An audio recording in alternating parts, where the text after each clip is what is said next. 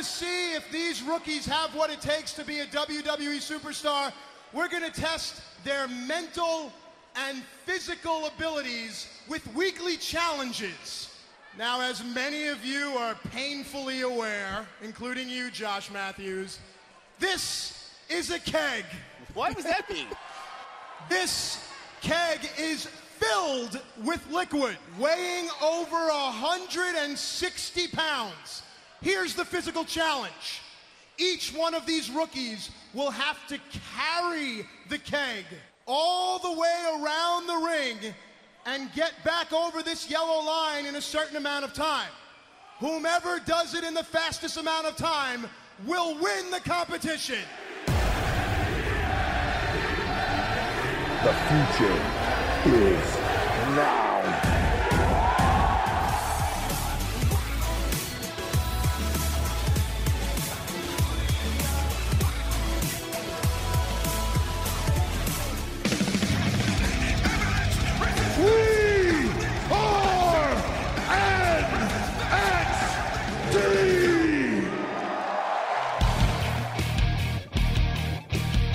All right, welcome back to another episode of Half K NXT. This is your boy, Notorious Nando, of course, always joined by your other boy, Larry Knight. Oh, yes, we got the NOTORIOUSNANDO and Larry Knight. Have I ever told you I'm terrible at like spelling? Like you weren't ready for that one. No, I was not. I was thinking about it while we were sitting here. Like I thought about that like 2 hours ago. Yeah, no lie. If people haven't done this, we were literally just dying before starting this. Where if you've ever listened to the hit Whitney Houston song "I'm with Your Baby," I'm your baby. Oh, I'm your baby tonight, and I've mixed it with like the original X-Men theme from the '90s.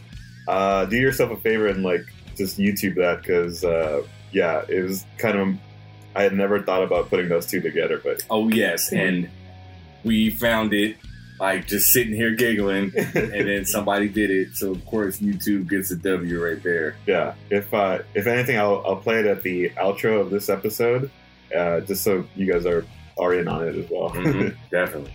Cool. Thanks again for checking us out. If this is your first time, we're now on episode 7. But in case if this is your first time checking us out, thanks again for listening to the podcast and giving us a listen. You can also check out the first 6 episodes that we've already done in our archives. You can download them or listen to them all on Podbean or YouTube. We just started, so it shouldn't be too bad to catch up at this point. Cool. So yeah, we are doing episode 7 today. Of course, the WWE Network don't really give their episodes any real titles, so this is just like episode NXT number 7. We're watching it on the WWE Network. The date for this one is April 6, 2010 at the Allstate Arena in Chicago, Illinois. So this is where Senor Punk's hometown, right? Oh yeah, he is a Chicagoan? Chicagoan? A native of Chicago. Yeah. He is one of those. He's like, I don't know. I feel like he just helped contribute to making Chicago a more rowdy crowd. Mm-hmm.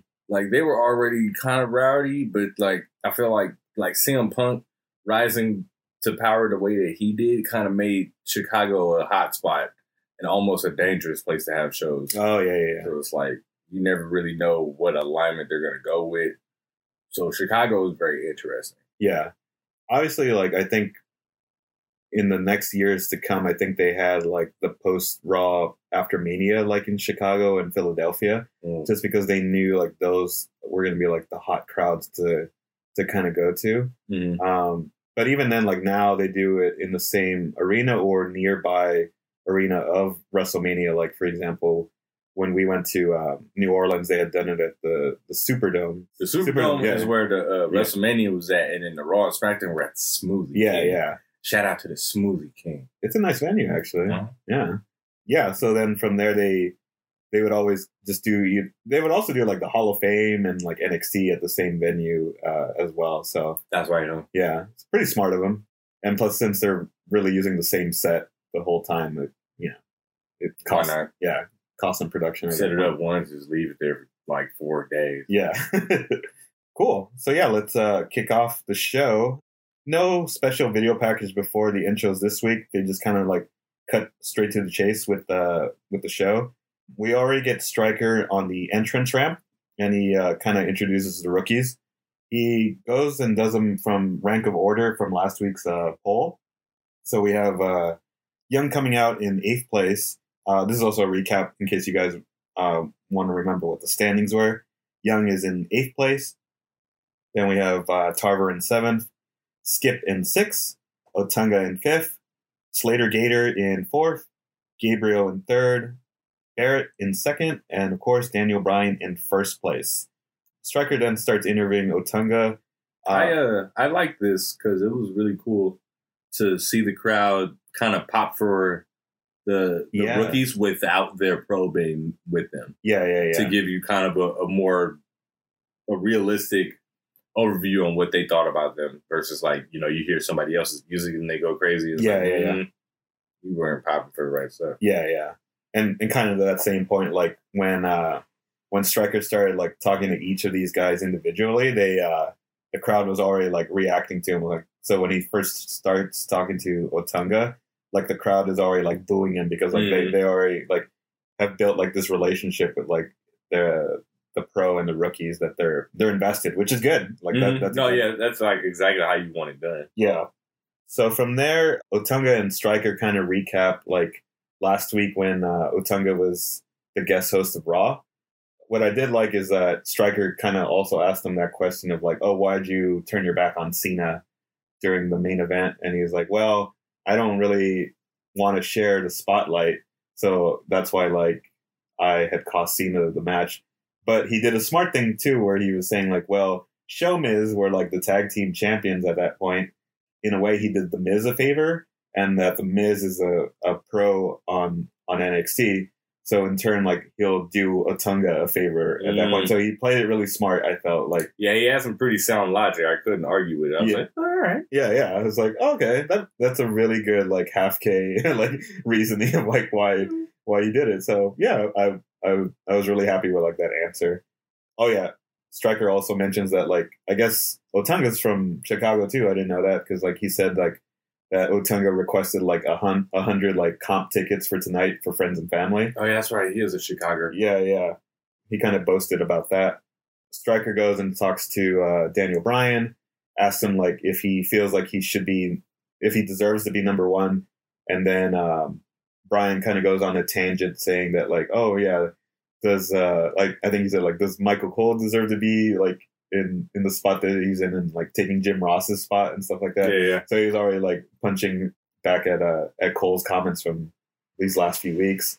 And that Stryker said like, he should have said like, oh no, I deserve to be number one. Like you shouldn't be playing the nice guy. Like even though your win-loss record isn't that good, you should be proud that you're number one and like own it. So I thought, that made sense. Like even if he isn't in that spot, like he should be more dominant and say like, yeah, like I deserve this.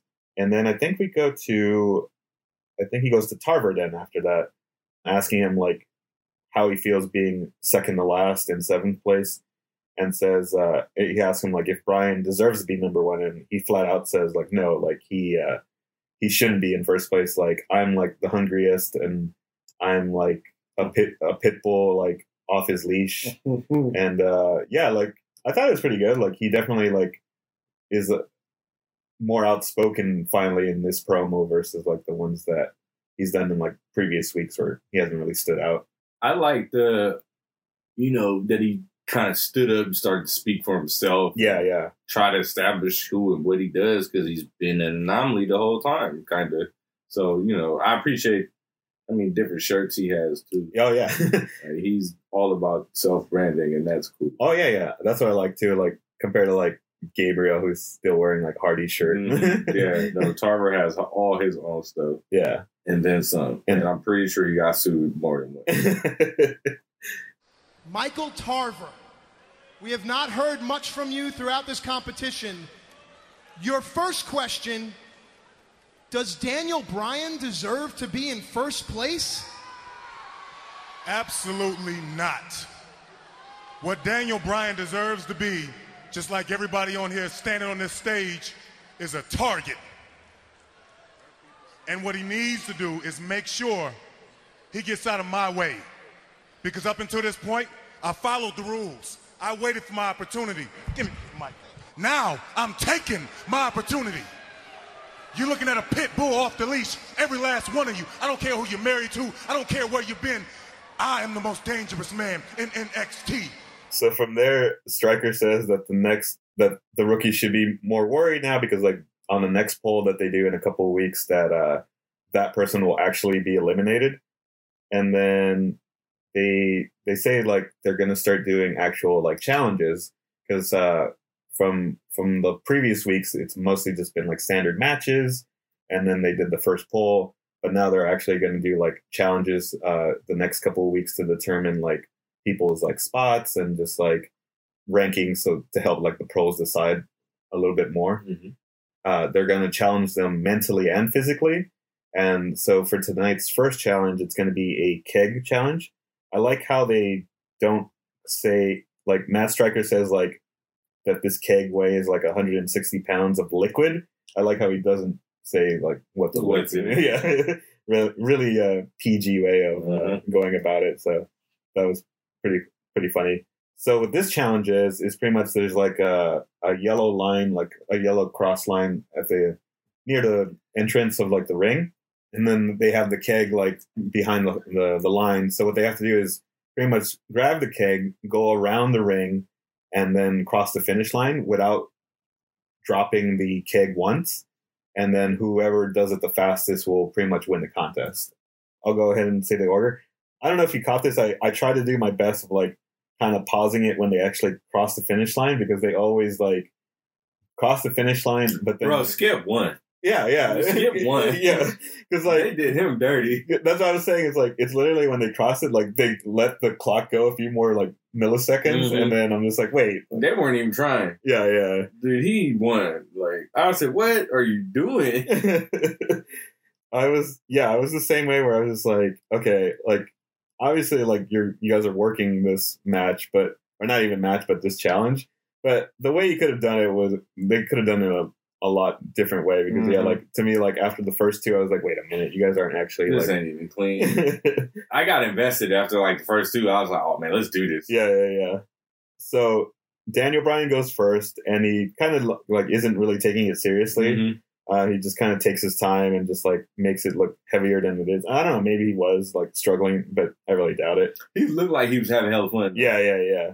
So I kind of recorded it where like he legitly came in at 24.4 seconds, but they clocked him in at 24.9.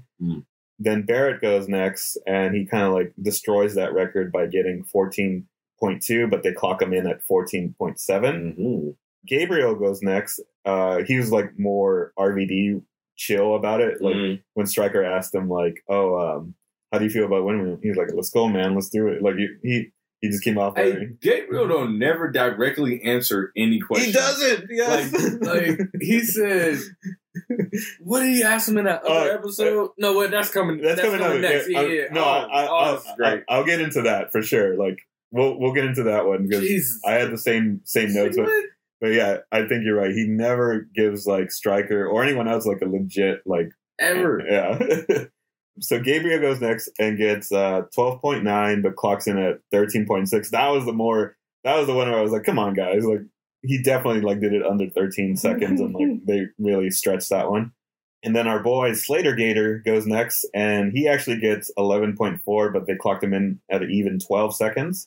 So Tarver then goes next, but like he gets disqualified because he dropped it. Yeah, so he clearly dropped it like a little bit when he first started, but as soon as like he was hitting that first turnbuckle, like that's where like he legitly dropped it again. Again, like not too sure. Like I think a couple years ago I had listened to either Barrett or Daniel Bryan talk about like the challenges, and like I think they said like it was a mix of like they were like actually real, but sometimes they did have to kind of like half K it in fixing them. So I don't know if like Tarver might have been the half K person. Yeah, exactly. So Tunga goes next. He does his tearaway pants spot. Mm-hmm. Then he gets 13.8, but they clock him in at 14.1. Skip, then yeah, like, I think they did him dirty because I think he did get 11.9 from what I saw. And then... but so he really still lost. He still lost, yeah. Because, like, it was close, but I think the way they had done Slater's is where I think they were on purposely, like, didn't, like, start counting the clock until, like, a little bit after he had started. Mm-hmm. So that way, like, they kind of ensured that he was going to be the winner. So I think Skip could have actually been, like, the actual legit winner, like, but since, like, you know, he can't really time himself when he's actually doing the activity, he had to, like, do a good job of, like, making it look like he was trying, but, like, also, like, not trying to beat Slater's record. It was that, the lifting it up. Mm-hmm. It's like, he really would have won if he would have just, like, picked it up in stride. You know he's strong enough to do it. Yeah. If he would have picked it up in stride and got, like, maybe 2 steps in while he was lifting it up, he would have crushed it. Yeah. And then, when Tarver drops it, like, dude, like, the crowd, I mean, granted, it is the Chicago crowd, but the crowd was really on Tarver, like, this night, where, like, they were booing him during his, like, promo, and then they were booing him here, like, when, like, he dropped it, so, like... He's not from Chicago, right? I don't think so. But he was, like, I don't know if it's just people just really don't like him, like that X-Pac heat, or if he's, like, actually doing, like, a really good, like, heel job here of, like, people really, like, hating him as a heel, but... How did I just hear about X-Pac heat, like, the other day? I was like, how do people just not like him? It's weird, like... But you know what? I didn't like him either. Yeah. Like, it was just like, I used to love the 1, 2, 3 kid. Yeah. But then once 6 and X-Pac came out, I was like, I hate this guy. Yeah. But, like, it's weird because, like, you would think they would just consider it just, like, normal heel work, but for him to get, like, the infamous, like, X-Pac heat name, like, it's kind of weird that, like, it came from him, of all people. Man, that just, like, you just don't like you, Heat. Yeah. Man. I sure did not like him once he became 6 and anything above. Yeah. Young goes last. He just gets like 13.4, but actually just his was the closest. They gave him 13.6. So that makes Slater Gator the winner. Yeah, they were definitely trying to setting him up there at that point. They kind of the ironic part is like they don't really tell you like what they're winning, and normally they do like in these challenges. So like even then, like I was like, oh yeah, so what does he actually win? Because like during the battle royale, they had announced like what what the winner was going to win with the guest spot on Raw, and then on the future ones, same thing. They kind of reveal it, but in this one, they never revealed what the winner was actually getting. So they only explained it at the end of the match, and Stryker told Slater like, "Oh, are you ready for the main event?" And then here's your opponent, and it ends up being the Big Red Machine, the mayor of Knox County, Georgia. No, I'm just kidding. Of Tennessee. I had some boss man in me at that point. So yeah, he's gonna face Kane, and then Kane comes out, just walks up to his face, and it's kind of funny. I don't know if you caught it, where like Kane does like the motion for like his pyro in the ring, and then Slater flinches like a little bit too early before the pyro actually goes off, because like it's not his fault, because like they timed it at the same time when Kane puts his hands down, but then like the pyro person was actually late, and they like hit it at that same time. So it was just kind of funny, like seeing like Slater like react to it like a second earlier. He's probably trying to brace for it too. Yeah. Dude, that thing's scary, dude. Like when you don't see it, when he did like once they got rid of that organ in his theme and it just went straight to the pyro. Yeah, he was tearing people up. Like you weren't ready or paying attention, and that fire hit, and you just I think that's what like scared my sister when we used to take her to shows early on. Like it would be that same thing. Like his pyro would just kind of like hit out of nowhere. And to this day, like she always says, like that like legitly like scared me. Like when he would come out, just because like it would just come out of nowhere. Man, that shit is crazy. And it, like no matter where you was, if you was on the side of it, you could feel the heat. Yeah, it's like really, really like really hot. I'm telling you, man, I don't think they was doing it for budget cuts. I think somebody had a heart attack. I mean, I've heard about stuff like they've even had those incidents at Mania where like I can't remember which one, where like Taker's entrance and like the pyro had like gone upward and like hit people. Oh yeah. Like at the very, very top. You see the one where he caught on fire? Yeah. That one. That's not even funny, but it's kind of funny. Like what's crazy is like that was like the beginning of the match, and he had to like cool down inside he had to like cool down inside the elimination chamber that he was in. Come on, and man. I think like people were like like throwing him like water bottles and everything like that, just so like he can like try to chill. Intense, man. I'm going home after that. Like, what you mean I need to get inside this cylinder? Can you imagine the production guy behind that? Like, I'm pretty sure he's either gone or like whatever. He's like, yeah, I almost killed the Undertaker one time. Man, you ain't never getting hired again. Don't you ever apply nowhere that's like an Undertaker fan or like bought a house from like Mark Calloway. I can just picture like the dude like interviewing at AEW now, and this Cody and him are like finishing the interview, about to finish the interview. Like some guy comes and like whispers in Cody's ear and be like, "Hey man, that's the guy." And then he's like, "Oh, sorry, we're gonna have to go a different direction." He's just like rips up his resume and puts it in the garbage. You know it happened. Oh my god. The Undertaker!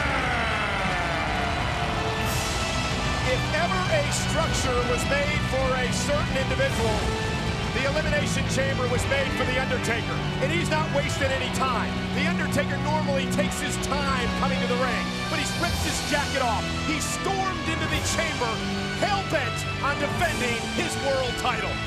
Willingly going into the pod. Every other superstar was very cautious and trepidatious. Can never remember The Undertaker entering a match that way. Different. With trepidation? Oh. Intensity. Oh. I was in St. Louis for the Elimination Chamber in 2010, where you beat The Undertaker for the world title. Yes. Well, I've never got anything from this, but Undertaker coming out, as you might remember, he basically Absolutely got caught on fire, Yep. and he didn't look very pleased. And I just kind of want you to talk about maybe what happened, or he was absolutely. The pyro guy screwed up and let the pyro off not just once, not just twice, but 3 times in his path to where he literally got burned. That was no joke. He was out for about 2 months after that match with 3rd-degree burns, 2nd-degree burns, and he had to stand in that pod. If you remember, he was the last one to get released out of the pod of the Elimination Chamber for about 20 minutes, just burning. You know how bad it is when you burn your finger on a match. He was burned all over his body to the point where he wears the singlet. When you pulled the singlet away, it was, let's say, white, and underneath was red. His coat, the Undertaker long leather coat, was shriveled up and burned like a piece of wax paper that you would hold over a fire. The only things that really saved him was that coat, the fact that his hair was always wet, and the fact that he wears that big brimmed hat. Those 3 things are what saved him from being horribly, horribly burned. We worked the match. I beat him for the title. I went to the back. He was already in the trainer's room having a one-on-one conversation with Vince McMahon. I remember to this day he said, I don't want any excuses.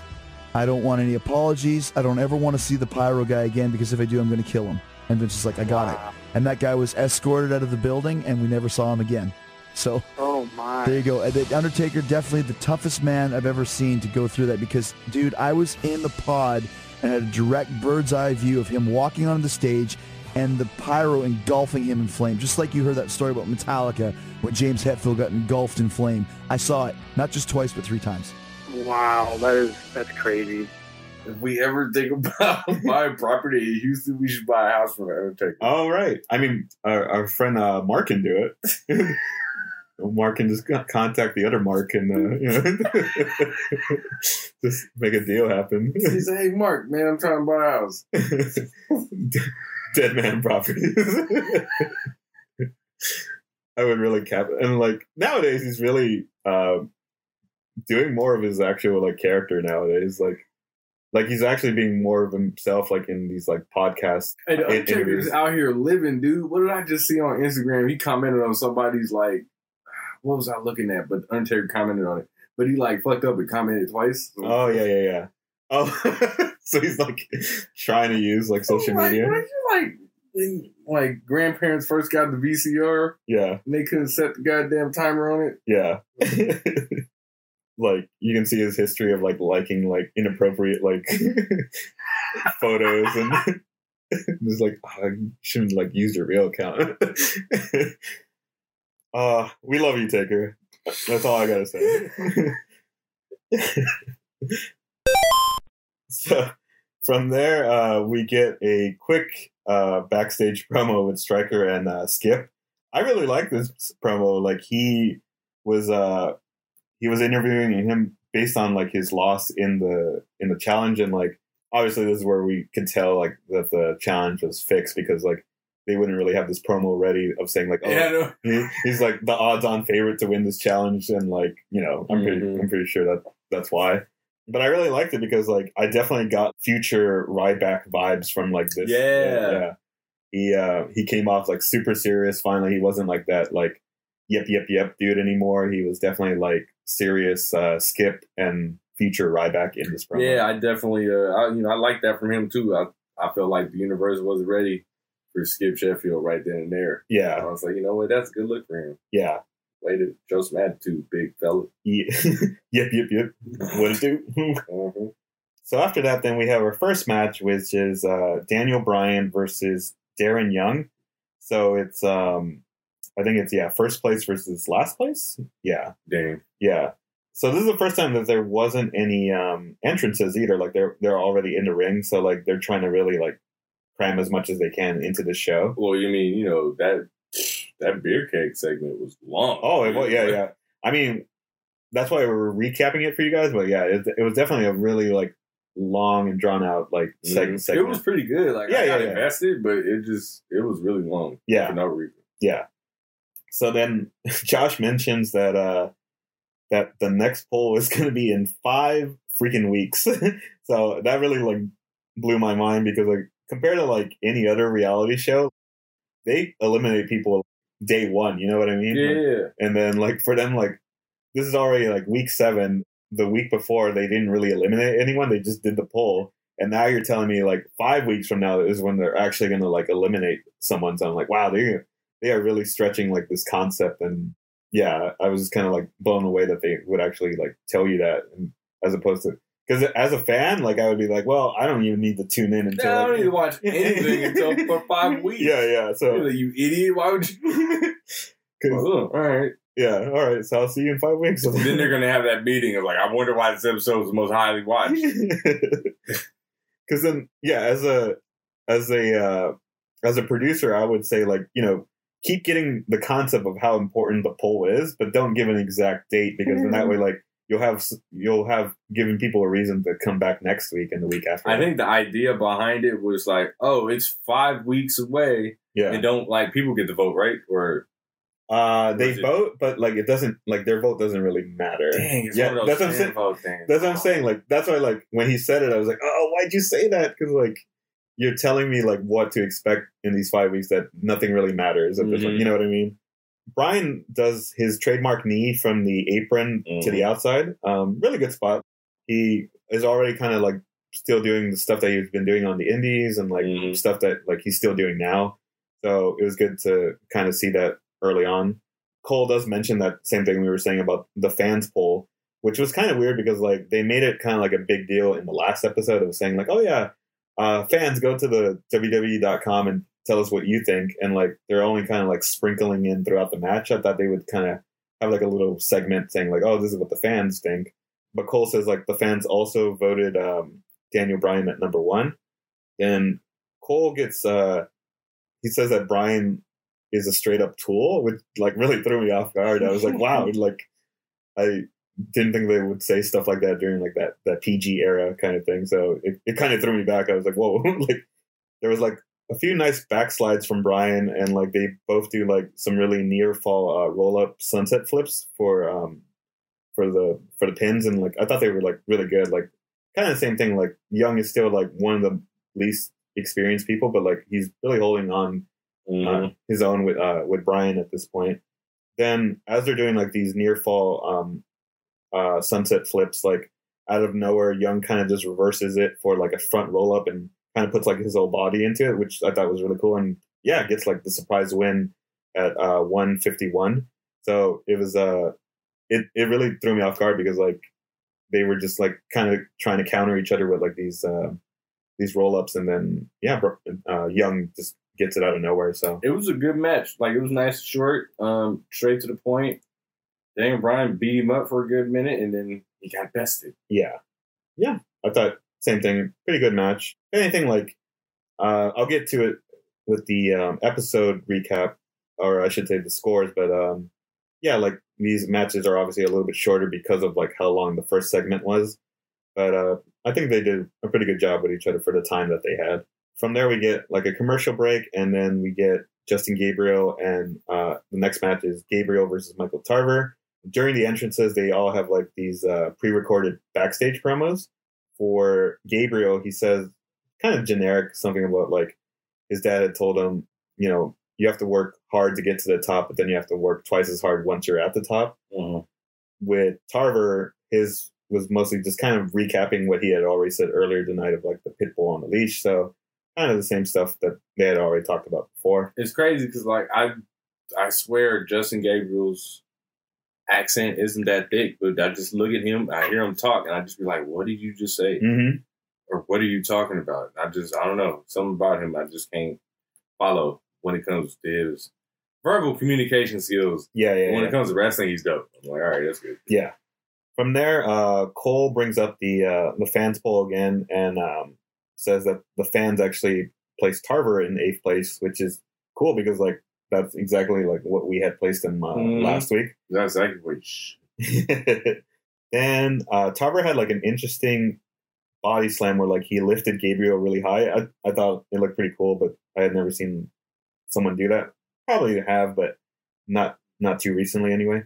And then Gabriel had like a nice sequence of kicks. He's a really good striker. Technically, he's really good, but like Mike skill wise, he still needs a lot of improvement. Mm-hmm. But yeah, as a wrestler, like he had like really nice strikes with the legs and everything. Oh yeah, he's smooth. Yeah, Gabriel hit a nice top rope springboard cross body splash, and setting up Tarver for like the 450. Tarver runs up to the corner to stop him, and then he hits his finisher. Gabriel and then Tarver are on the top rope, and Gabriel kind of counters it, and they're pulling each other down. Yeah, and they both kind of land on both sides. Yeah. The ropes. Tarver kind of like gets like his what's it called, like his neck like around the rope, and like they both kind of come down. And then at that point, Gabriel's able to hit him like with a head kick. Gabriel goes back to the top rope and hits the 450 and gets the win at that point at 224. Yeah, I think. And now, like, based on that, like now they've made a big deal, obviously, about Bryan not having a victory yet, but Tarver's pretty much on the same boat now where like he's 0-5 after this loss. Good match, but on the same levels as the first match were like very short for what time that they had. They got everything in that they needed to at that point. Another commercial break, and then the next match is Otunga versus Wade Barrett. Exact same format as the last match, where like during their entrances they have like a pre-recorded message. First we have Otunga. I really like his little promo here because of how disappointed he was being in 5th place. Like I think that's the kind of attitude and fire that like 6th, 7th, and 8th place should have had. But it's kind of good knowing that like Otunga is really upset, even being in 5th place, that he definitely wants to like move up at that point. Yeah, then we go to Barrett's pre-recorded promo where he's in 2nd place, but same thing. He is saying like 2nd place isn't good enough for him, saying that like 2nd place is the first loser, which I thought was pretty cool.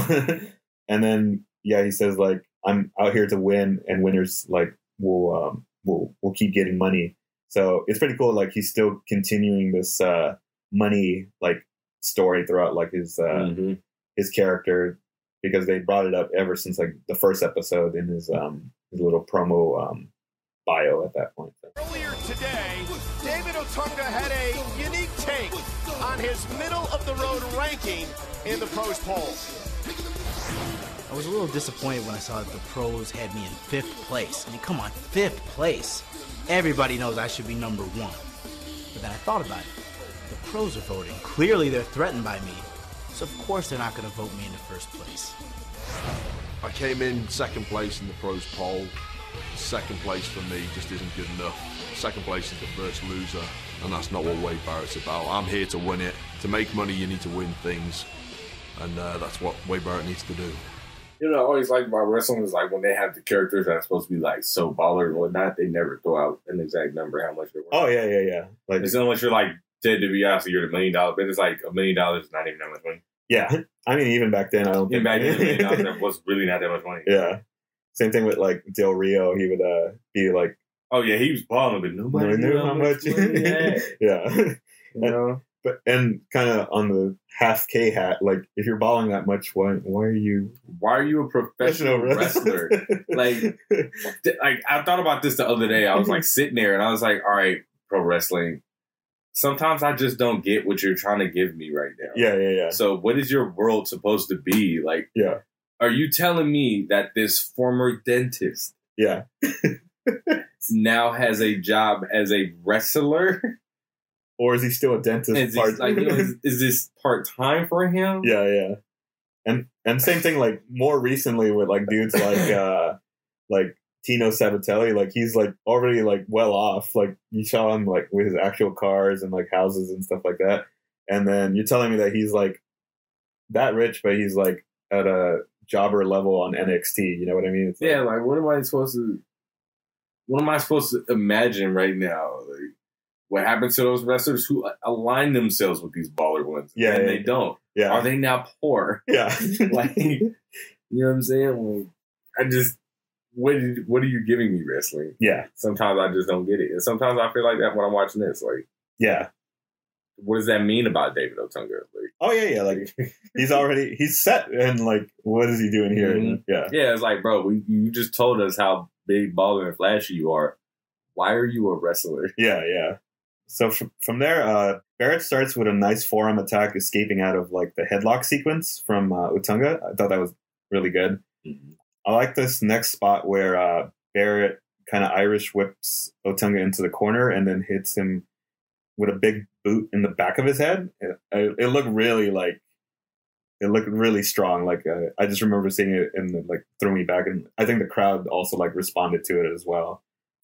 So I thought it was really well done.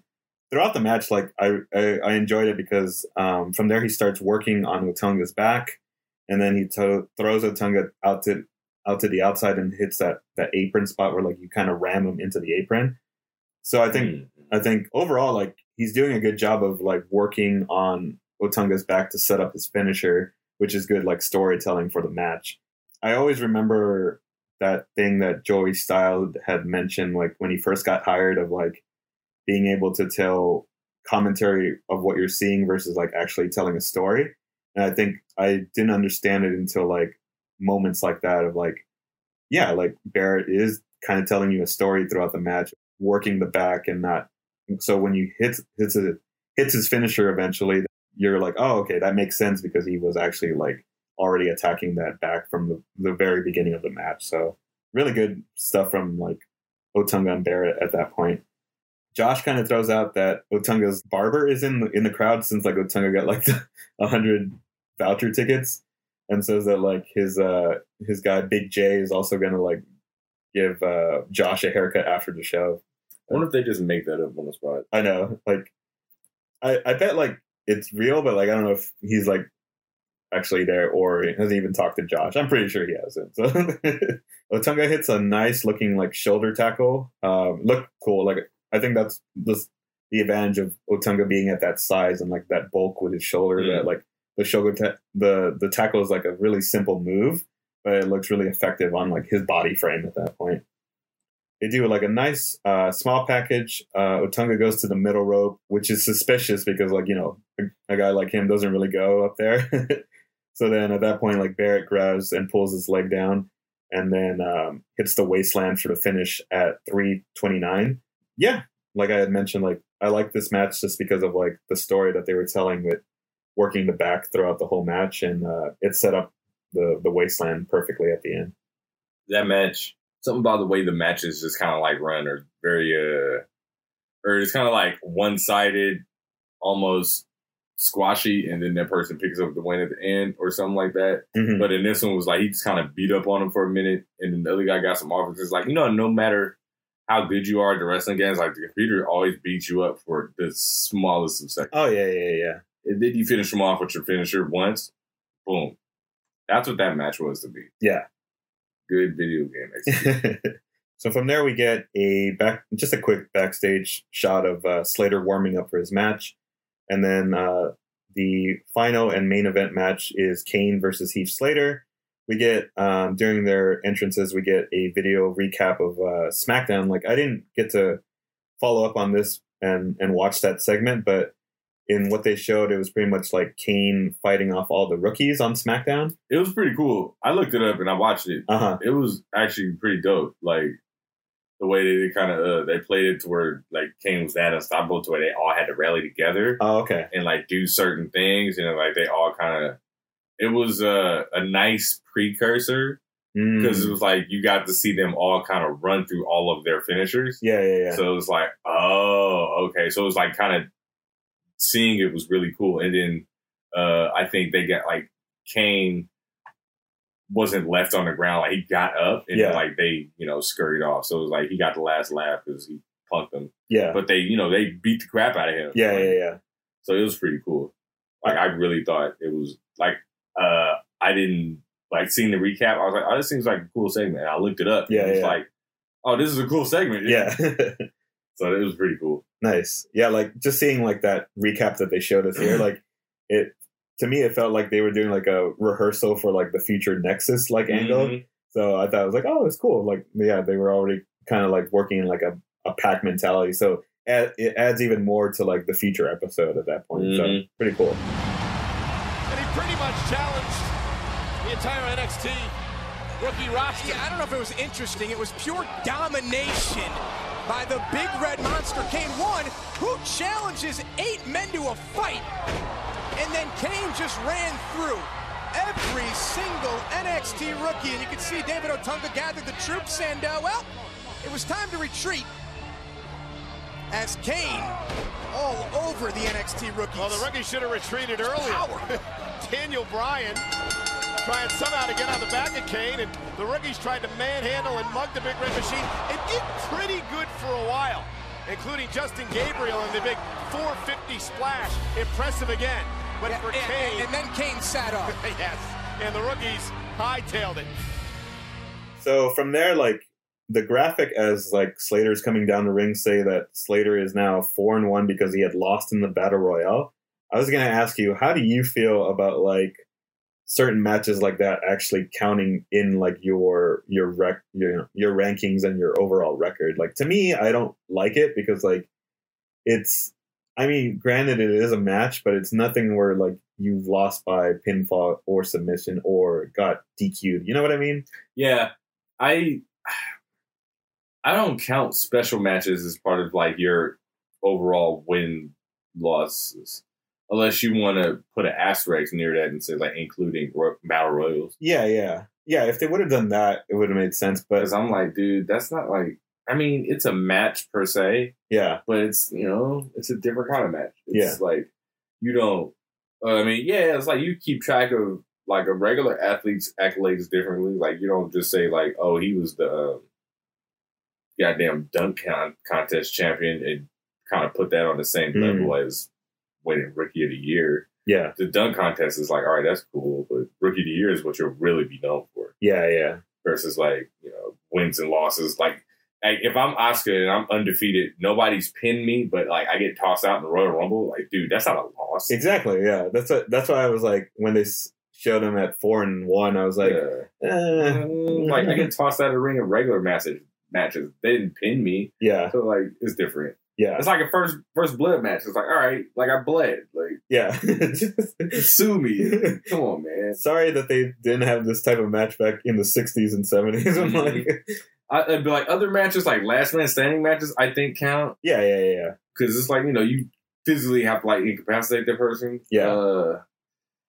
Battle, like I feel like it's just too many variables in battle. Exactly. Yeah. Like I don't think a gauntlet match counts either because You know, if you came out last, like you're kind of expected to win. Yeah. That's a good. I mean, I don't know. I think multi-man matches like that, I wouldn't put on a person's like win-loss record unless it was clearly established initially. Yeah. Like everything you guys do will count towards your wins losses. Yeah. I think to me it's more of like a certain like number of like wrestlers in a match is where like I'm like, for example, like a 15-man battle royal and any number higher than that, I wouldn't count it because you're just like, yeah, there's too many variables. But if you're in like a elimination chamber, at least there's only 6 of you that you can kind of like give it. Of course, like if you start off the match, you're already at a disadvantage, but at least, you know what type of match you were getting yourself into at that point. But yeah, so then to start off the match, like Slater was pretty much like dodging Kane throughout the beginning of it. Mm-hmm. He goes up to like the top rope really quickly and fights off Kane and hits a top rope missile dropkick. I thought it looked really, really good. He tries to go back to the top and does a nice crossbody and gets like a 1 count like right away because like Kane just like powered up. Yeah, I mean it made sense. Like he's a big dude and it's really early into the match. Then Kane hits him with like a really nice big boot reversal after like Slater gets in like some punches and like again like both did really good selling at that point. He throws Slater out to the outside and kind of does the same spot in the last match where he rams him into the apron. Mm-hmm. So it's okay, but like we had just seen it. Like I feel like the crowd was really into this match. Oh yeah. They were like hella into the match. Yeah, I think it's good because like it shows like they can kind of flicker in sometimes like the main roster guys onto NXT, and they haven't like really used it too much because it's literally I think it's just been him and Khali so far, and like both matches I've noticed the same thing. Like the crowds are really into it because they have like a full-time main roster guy on the show. So yeah, thought that was really nice too. Then he brings him back into the ring and then starts attacking him into the corner. Cole brings up that, like how you had mentioned that Kane is still upset from like that attack from SmackDown. So I thought that was really good, like storytelling at that point. Slater does like a nice sunset flip pin attempt. Those guys have got like a really good, solid understanding of like how to work like the roll ups and like the sunset flips, like where the crowd always like pop for like the agility of that move. You know what I mean? Kane hits then his vintage like side slam, which I really like. Beautiful sidewalk slam. I got that in there too. Dude. Yeah, I saw that. It was like, love it. It's like the way I guess Kane's height and frame, just like you like really believe it. Like that's like the craziest thing about wrestling moves because it's like once you understand really how it goes, it takes 2 more than likely. So. Whereas you're looking cool while you're doing it, you need that person that you're doing it to also look cool. Yeah. To help you. So, like, I think that's a good testament to Slater's, like, selling. Yeah. And stuff like that. Because, some people, like, will do their move really good, but then, like, that person didn't fall right, and it's like, that didn't look good. Yeah. From there on, the crowd, again, is really into this match where Slater tries to fight back and gets reversed by like a super loud clothesline, and like the crowd really like whoa, pops after that one. And then what would you call Kane's like trademark move from the top rope, like the clothesline dive? Diving clothesline. Yeah. I'd call it Hellfire and Clothesline. I'm surprised like he never like really branded that name. He never really branded any of his moves. He just did Tombstone, did Chokeslam. Yeah. He had that falling powerbomb for a little bit. Oh, yeah. It just never really had catchy names for it. Like, he didn't hit no, like, oh, man, it's the knockout punch. It's the... what's that the Big Show had? He had a bunch of different moves. Yeah, I think he had one called Showstopper. That was his Chokeslam. He had his knockout punch. No, the Weapon of Mass Destruction. Oh, WMD. WMD. Yeah. God. From there, Kane Irish whips Slater into the opposite turnbuckle, and then Slater does like a nice boot reversal. And as he's about to like pick up the momentum, and he just like runs after Kane, and then Kane surprises him with like the choke. I really liked it because like Slater, like his facial expressions are really good of like selling like, holy crap, like he caught me, and like this choke really like hurts. And then from there, like hits him with the choke slam for the win at 4:59. I think for me, he like when he hit him around the neck with that hand, he was like he snatched him back like ugh. Yeah, and I think no. Same thing with like Slater's hair; it really sells it. Like whiplash back. Yeah. No, you got me. That's the good thing about having like that short medium hair is it's like you can like sell it better with.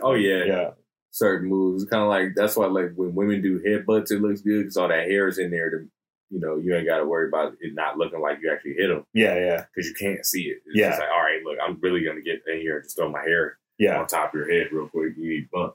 I think another example. I think I was listening to another podcast where they had mentioned like when the Dudleys and Edge and Christian would have matches where like they do either the what's up spot or like Edge or Christian is on the top rope and like the Dudleys had already like reversed something that like why Edge or Christian is like still climbing the top rope if like their partner is like already been attacked by the Dudleys. But they give the good explanation is because they have the long hair that like it's covering their face as they're climbing the top rope, so they don't know like what's actually like happening. That's right. Yeah, that's the commentator's job to tell us that. Yeah, so I like when they do spots like that because like you're like it's dumb, but then at the same time you're like, oh, that makes sense because according to wrestling logic, that should have fucked you up. Yeah, that hair in your eyes, there's no way around it when it happens either. Yeah, that's it. Yeah, like. It's like when you get poked in the eye. It's like, oh, that was it. Your matches are totally done now. Yeah. There's no recovery. Cool. That was pretty much the episode. Overall, like I thought it was pretty good. I'll go right into my my scoring, but I would say like to me, I'm gonna go pretty average with this whole episode. I gave the commentary a 3 because I think they did their job. Where like they were kind of telling us about the importance of it. To me, like I said, I'll give slightly less points just because of the fact that Josh did bring up the 5-week thing and really kind of like killing it for me because like at that point as a viewer, like that's the worst thing you can do is just like tell me like when I should come back. It's kind of like, when you make a reservation at a restaurant that like you can't make reservations to, but they tell you like how long the wait will be. So at that point, you can either make a call of like, all right, I'm just going to leave, or I don't need to stick around here until like the time you told me. Straight up, we go to a restaurant, oh yeah, y'all can't make reservations, but it's going to be a 70-minute wait. Yeah. So it's like, what? So to me, it's like the equivalent of like, okay, so nothing real is going to happen until 5 weeks. Okay, I'll be back then, kind of thing. The matches, I gave it 3 just because there were more matches, but at the same time, like because of like the keg challenge segment, like taking really short matches. Yeah, they were all really short matches. Deceptively short because you're watching like, oh, this is good. Oh, it's not. Yeah. What? Yeah, it's over. And then for me, obviously, my match of the night is the main event with Slater and Kane, just because like not only was it the longest match, but I think they did a really good job at telling their story and kind of giving a good balance of like where Slater had like some good offense and believable offense against like a monster like Kane. Nice. And then Kane also like, doing his part and just being really good at what he does. Production, I gave it 3 too, just because there wasn't anything too outstanding. They did some good different things about like mixing it up by doing those promos during the entrance, which I like, but nothing that I was like really blown away by overall during the production of the show, but still really good job. In entertainment, like a 3, just because of like the mixture of the two of like, I understand that now they want to get the challenges in, but like kind of like what we had mentioned earlier, like I felt it went a little bit too long. Like they could have shaved off like 5 minutes off from that segment. But overall, like I enjoyed it, like from the storytelling and with the matches that they did. I did have a note here of like what happened to the pros. Like there was literally like no pros throughout the show. Oh, they were just kicking it. No. Yeah, I mean, was this wasn't after WrestleMania, was it? I don't. No. This is 2 shows after. Oh, no excuse. Yeah, because the show last week was was the first Pros poll, and that was the show post Mania. Yeah. Okay. Yeah. No excuse. Yeah, that's why I'm just like, where did y'all Pros go? I got nothing. Yeah, it's like kids dropping off their students at like kindergarten and they just left. Man, it's like, all right, you guys are going to school today? Yeah. Picking me up? Nope. See you when you get home? Nope. Man, all right. So what I got? Commentary, I also went pretty standard. I gave them a 3. There was nothing too out of the ordinary. Matches, yeah, I went 3. Although there were a bunch of them, they weren't long. They were just short little affairs. Yeah. You know what? I think I went straight. So this is how this is going to line up. I literally went 3 all across the board, except for entertainment, because I was highly entertained. Oh, okay. Nice. Like, I really got into that keg segment. I don't know why. Yeah. I was very entertained. Maybe it's because, like, after seeing Dan Bryan go and he looked like he was legit having fun, I was like, oh, man, you guys really kind of maybe got to go at this for a little bit. So this is cool. I'm entertained. Nothing, everything else is pretty standard affair, but I thought overall it was a pretty entertaining episode. Yeah, I agree. Like, I think when we give these 3s, it's not saying like it's a below average show. I just want to give them the props and saying like that they did their job and it was really didn't do anything wrong. Yeah. They didn't do anything wrong and they were really entertaining in what they did. But like I also know like when they pull out like the big guns and want to give respect to those like shows as well. So yeah, man, it's like when you go to a restaurant and they give you the different tiers of tipping. Like, oh yeah, you're gonna tip. It just depends on how much you want to give them. Yeah, exactly. I just give them 15% rate. Exactly. I like that. You know, that's a good way. That's all we're giving them when we give them 3s. They just get that regular tip. Yeah. I like you did enough to earn your normal. I didn't feel like I needed to give you less. Yeah. Cool. So with that, the final score between the two of us is a 3.1, which makes perfect sense. I think. Yeah, nothing special about that one. Nice little affair. Nice filler episode to have on the background while you're doing something else. I liked it. Yeah, same. Cool. So, the next episode, I won't give too much away because I think they do a good job of kind of setting up the match, but I will say that the main event is Luke Gallows versus Darren Young. Yeah, so it should be an interesting show. Like, from what I remember, I know that they've been still building up like the storyline between Young and the Straight Edge Society. So I'm kind of interested of like how they go about it at that point to keep building the storyline between that pro and rookie. Combo. Yeah, they have a dynamic building up that's pretty interesting. Yeah, cool. So yeah, tune in for that next episode. Previously on X-Men. Yeah, for me, I just want to give like another shout out to Grow Canvas Grow, which is our parent company. They help pretty much sponsor all like the graphics and just like the production level for us. So we always want to give them a shout out. And if you haven't already, follow them on all platforms of Instagram.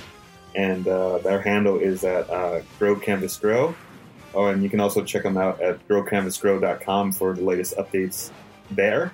We are setting up everything here. I believe now we have our, if you're trying to listen to all of our older episodes, we have them up on our Podbean. We also have them up on our YouTube. And we also have our social media pages as well with Instagram, Twitter, and Facebook, I believe. So if you're using any of those platforms, feel free to follow us and subscribe there as well. You'll get the latest updates when a new episode is out. And sometimes, we'll throw out some random like shows or reviews or like just like reaction videos as well. So we always have like other content as well. Did you have any plugs that you want to do this week? Shout out to Hood Slam. Ooh, yeah, for sure. I think we went to one of their shows recently and our first time going. For me anyway, it was my first time. Popped our cherry. Oh yeah.